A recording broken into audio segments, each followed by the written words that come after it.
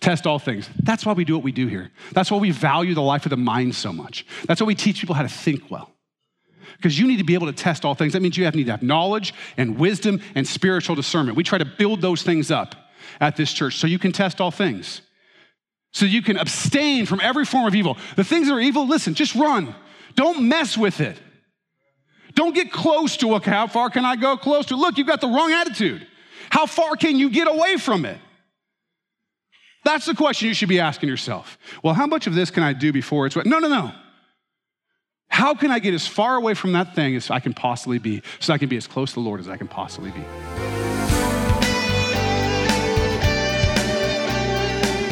As we wrap up this first part of Thessalonians, we're starting in chapter 5, verse 14, and we're going to learn some really important things for anyone in the body of Christ. Please get out your Bible, and here's Pastor David. You're in a place to warn those. You're in a place to warn those who are in trouble, warn those who are walking towards sin, to warn the unruly. But we're so afraid to do it. Well, I shouldn't say that. They'll get mad at me. They might. And we don't want to do that with each other because we don't want to get in each other's mix. We don't want to get in each other's lives. Let me tell you something. You're in each other's lives. You're the body of Christ. You're brothers and sisters. You're in each other's lives.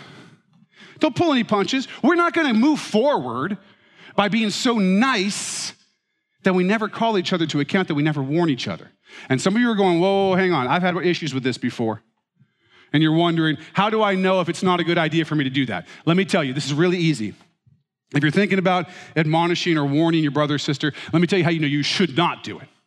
If you want to. If it seems like it would be fun. If you're doing it with anything other than pain, sadness, then you shouldn't be the one doing it. If somebody is doing something wrong and you're like, ooh, I can't wait to get in there, do some admonishing, I'm going to admonish that. You're not the one. You got issues to work on, okay? Like, woohoo, we got problems. If you love confrontation, we need to counsel, okay? It's not good for you. It should be at a heart of brokenness for them. You should desire to see their best. You should desire to keep it quiet between you and them. You should be in pain at some level for this person. You should be treating them like you would want to be treated. How do you want to be treated? You don't want to have nobody ever admonish you, trust me. What you want is that people would admonish you in love gently and help you. That's what you want. Nobody wants to just keep going down the drain. We need each other. This is what you've been called to do. You've been called to admonish and warn one another, to comfort the faint-hearted, uphold the weak, and be patient with all. Comfort the faint-hearted. Look, there are people suffering from all kinds of stuff in your body. Sherry lost her husband a couple months ago. Others have lost people in their family recently. There's sickness, there's financial trouble, there's people whose kids are going off the rails. There's all kinds of stuff. Family member problems, difficulties. Comfort them. It's that simple. It's not a complicated one. Comfort the faint-hearted. Find out who they are and walk alongside them, encourage them, and show them that Jesus loves them and he loves them through you. Comfort the faint-hearted. Uphold the weak. Listen, who are the weak? This is easy. Ask God to show you. You got a whole group of people here. Some people are weak. They're struggling. They're going through things. They're weak. They need strength. They need to be built up. They need to be discipled. How do you know who they are? Ask God. Who are the weak? Who needs me? And then go do what he's called you to do. And if you can't find anybody that's weak, it's probably you. And you need to call God and say, God, I think I'm weak. I need people to come and disciple me. You should always be in a discipling relationship on both sides. Those that you are discipling, those that are discipling you. This is the pattern of the Christ follower, the multiplication pattern of the Christ follower. Uphold the weak. Be patient with all. This one's hard for me. Sometimes. The other day, I was cleaning up the house. Cleaning up after my kids, right? I occasionally clean up after my kids, and when I do so, I like to do it very loudly and dramatically so they know what a great dad I am. So I come in, I'm like, this thing, I'm going to grab that and take it over. And, I'm taking this thing. And Ethan comes downstairs while I'm cleaning up this stuff. And he asked me some question. I'm like, I don't know, Ethan. I'm too busy cleaning up your cups off this table. Walking over. He's like, I don't think those are my cups. I'm like, well, whose cups are they? Righteous indignation is just like, you can smell it. It's coming out of me.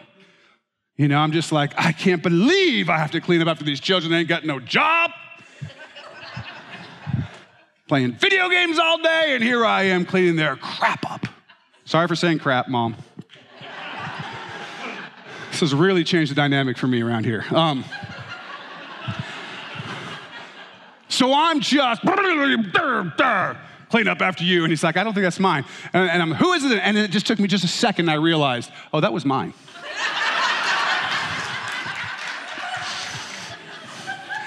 I left that jar with half full of milk there like last night and forgot to put it away. And I realized that, and I was just like, ugh. I felt like I didn't feel like, I was a fool. I made a fool of myself. I was cleaning up after me and being dramatic about it. I can't believe that I left this. Had anyone else done that about my cup, I would have it would have hurt my feelings. I would have been really upset about it. Here I am doing it to my own children. I probably should not be a pastor. It's too late. I'll work on it. Patience, right? Somebody cuts you off on the freeway. There's the patient. There's the your number one response. Let them know.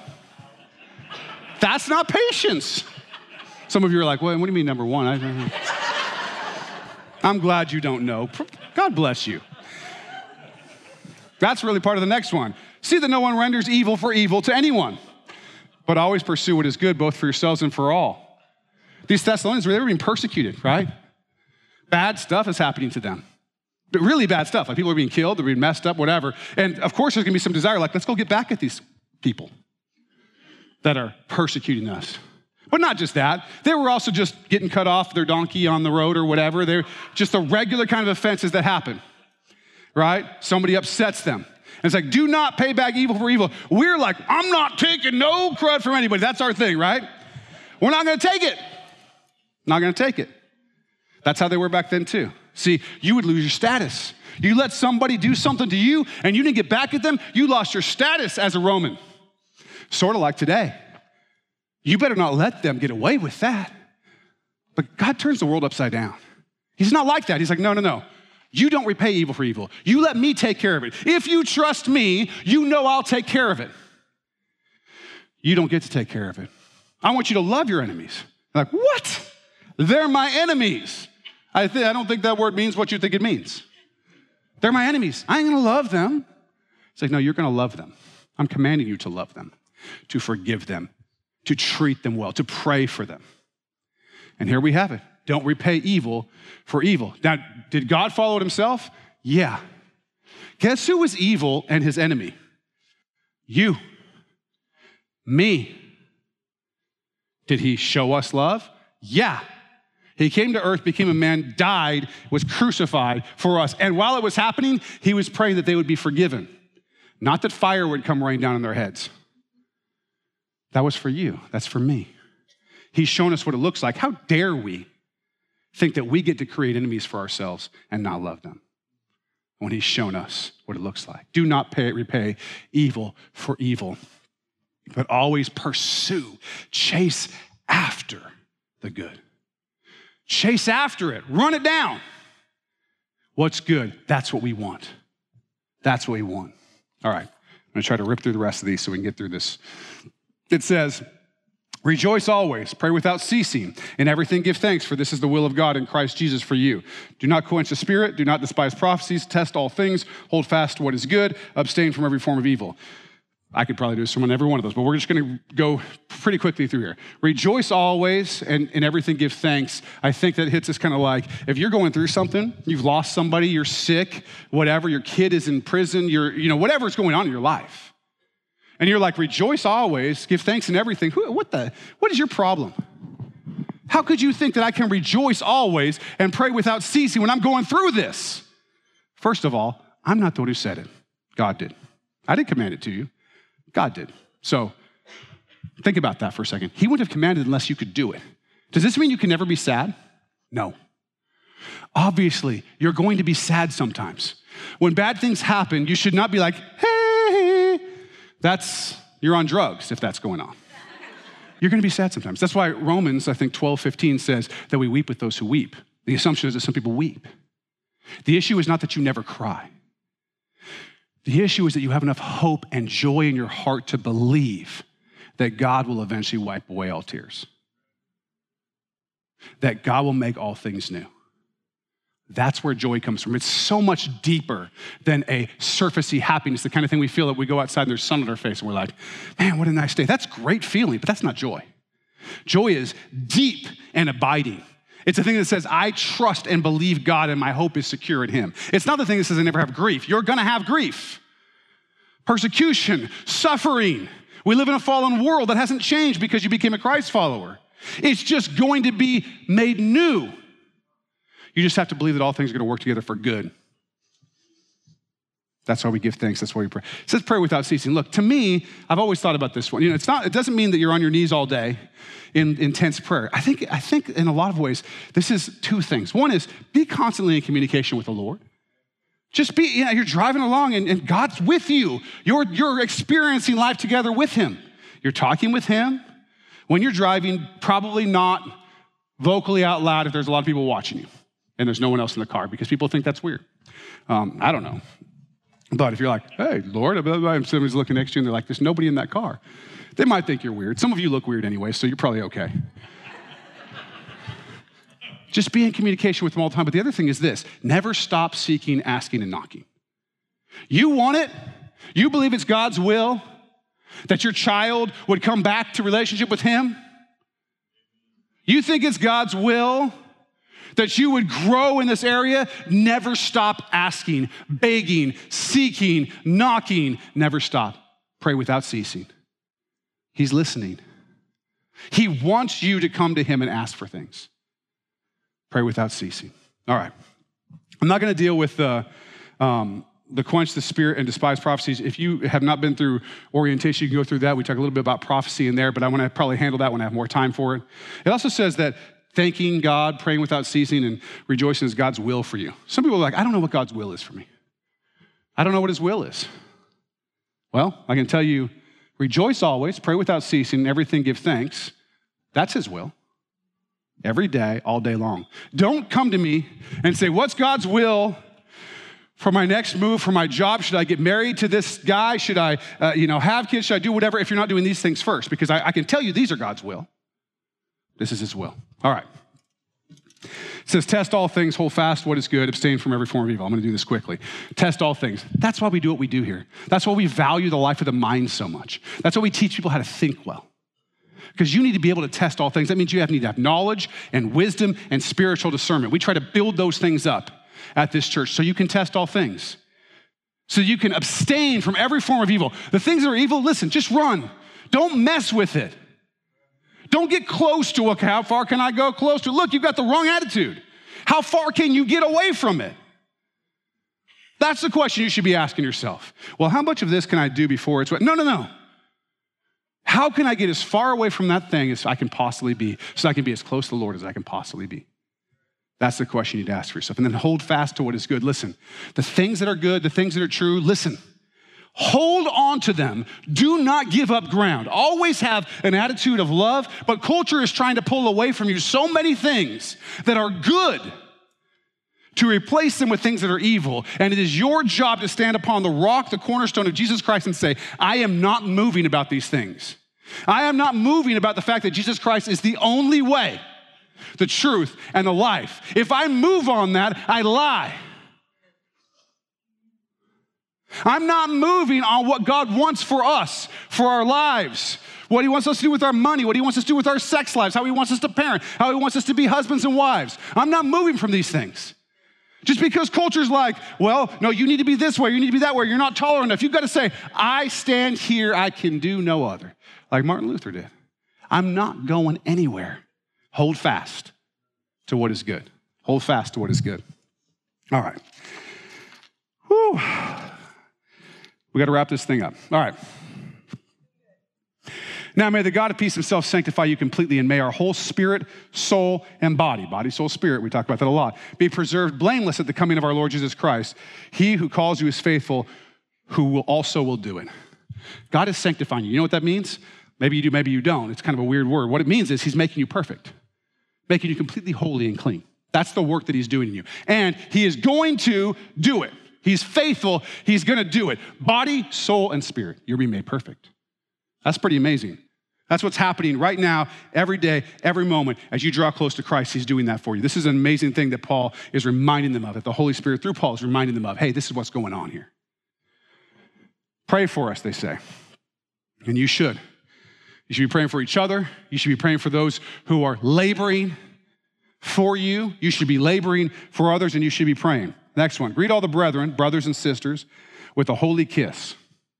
Don't get excited, fellas. Like, oh, come here, sister. No. As a matter of fact, at one point in church history, they apparently had to make this so that it was only same-sex kissing. You know, it was on the cheek or whatever. Guys to guys, girls to girls. Because people were getting frisky with the holy kiss. They're like, hey, Paul said it. Come here, let's get a holy kiss going. Well, that's an awfully holy kiss. Holy cow. Right? This is about what we talked about last week. This is about Philadelphia. Culturally, they would have expressed the kind of brotherly, sisterly, affectionate friendship with a kiss on the cheek or on the forehead. It would have been the way, they were much more physical with each other than we are, right? When guys meet each other, it's very rare that you get together with the guys to go play some basketball or whatever, and before we start, we're all like, come here. We don't do that, right? This is not normal. Some guys do, actually. It's still culturally the way some people do it. In fact, in the Middle East, it's still much more common. People will walk around holding hands and stuff. It has nothing, it's not sexual at all. Just the way that we just don't understand it as much. But that's what he's talking about, Philadelphia, okay? Last thing, I charge you by the Lord. Again, this is leadership language. I charge you by the Lord. He's telling them what to do. Some people don't like that, but that's what he's doing. Let this epistle be read to all the holy brethren. The grace of our Lord Jesus Christ be with you. Amen. All right, I'm going to finish up here, and we're going to pray.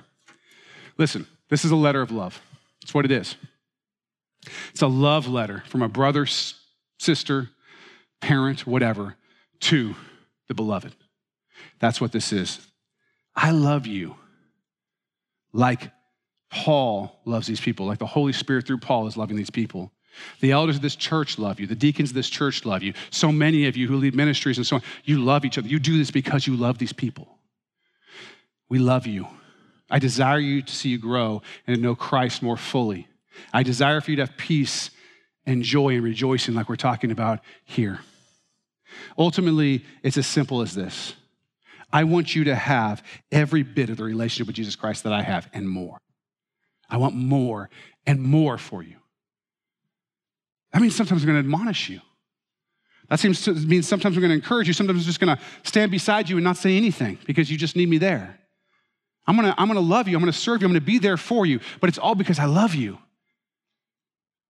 Now, sometimes I think people think that because I am loud and because I preach the word somewhat prophetically, that means that I'm kind of harsh or that I have an expectation that people should be perfect or that you shouldn't come here unless you already meet some standard. That's not true. I'm just preaching the word to myself as well as to you. We need to grow. I want that for you. God loves you. If you're here today and you don't know Jesus Christ, understand that this is the kind of love that he has for you. That you're his enemy, no question about that. That you rebelled against him, that you really have sinned, and yes, it really is a big deal. And yes, you really are separated from God, but that can change today. That Jesus Christ has died for you and paid, has atoned for, has paid for your sins. And that you can be with him forever. You can have this life that we're talking about, this life of believers, this life of the body of Christ. If that's you and you don't know him, today's your day. So do you need that new life that Pastor David has been talking about? If so, today is the day, and you can have new life right now. No matter where you are or what you're doing, simply tell Jesus that you believe he's the Son of God Ask Him to forgive your sins and be the Lord of your life, and He will. And if you need more help or just have questions, call us at 360-885-9000 or email info@axchurchnw.org. We'd also love to meet you, so come see us. Get all the info you need at axchurchnw.org. Thanks for listening, and I hope you'll join us next time for another great Bible lesson with Pastor David Robinson here on Contemplate.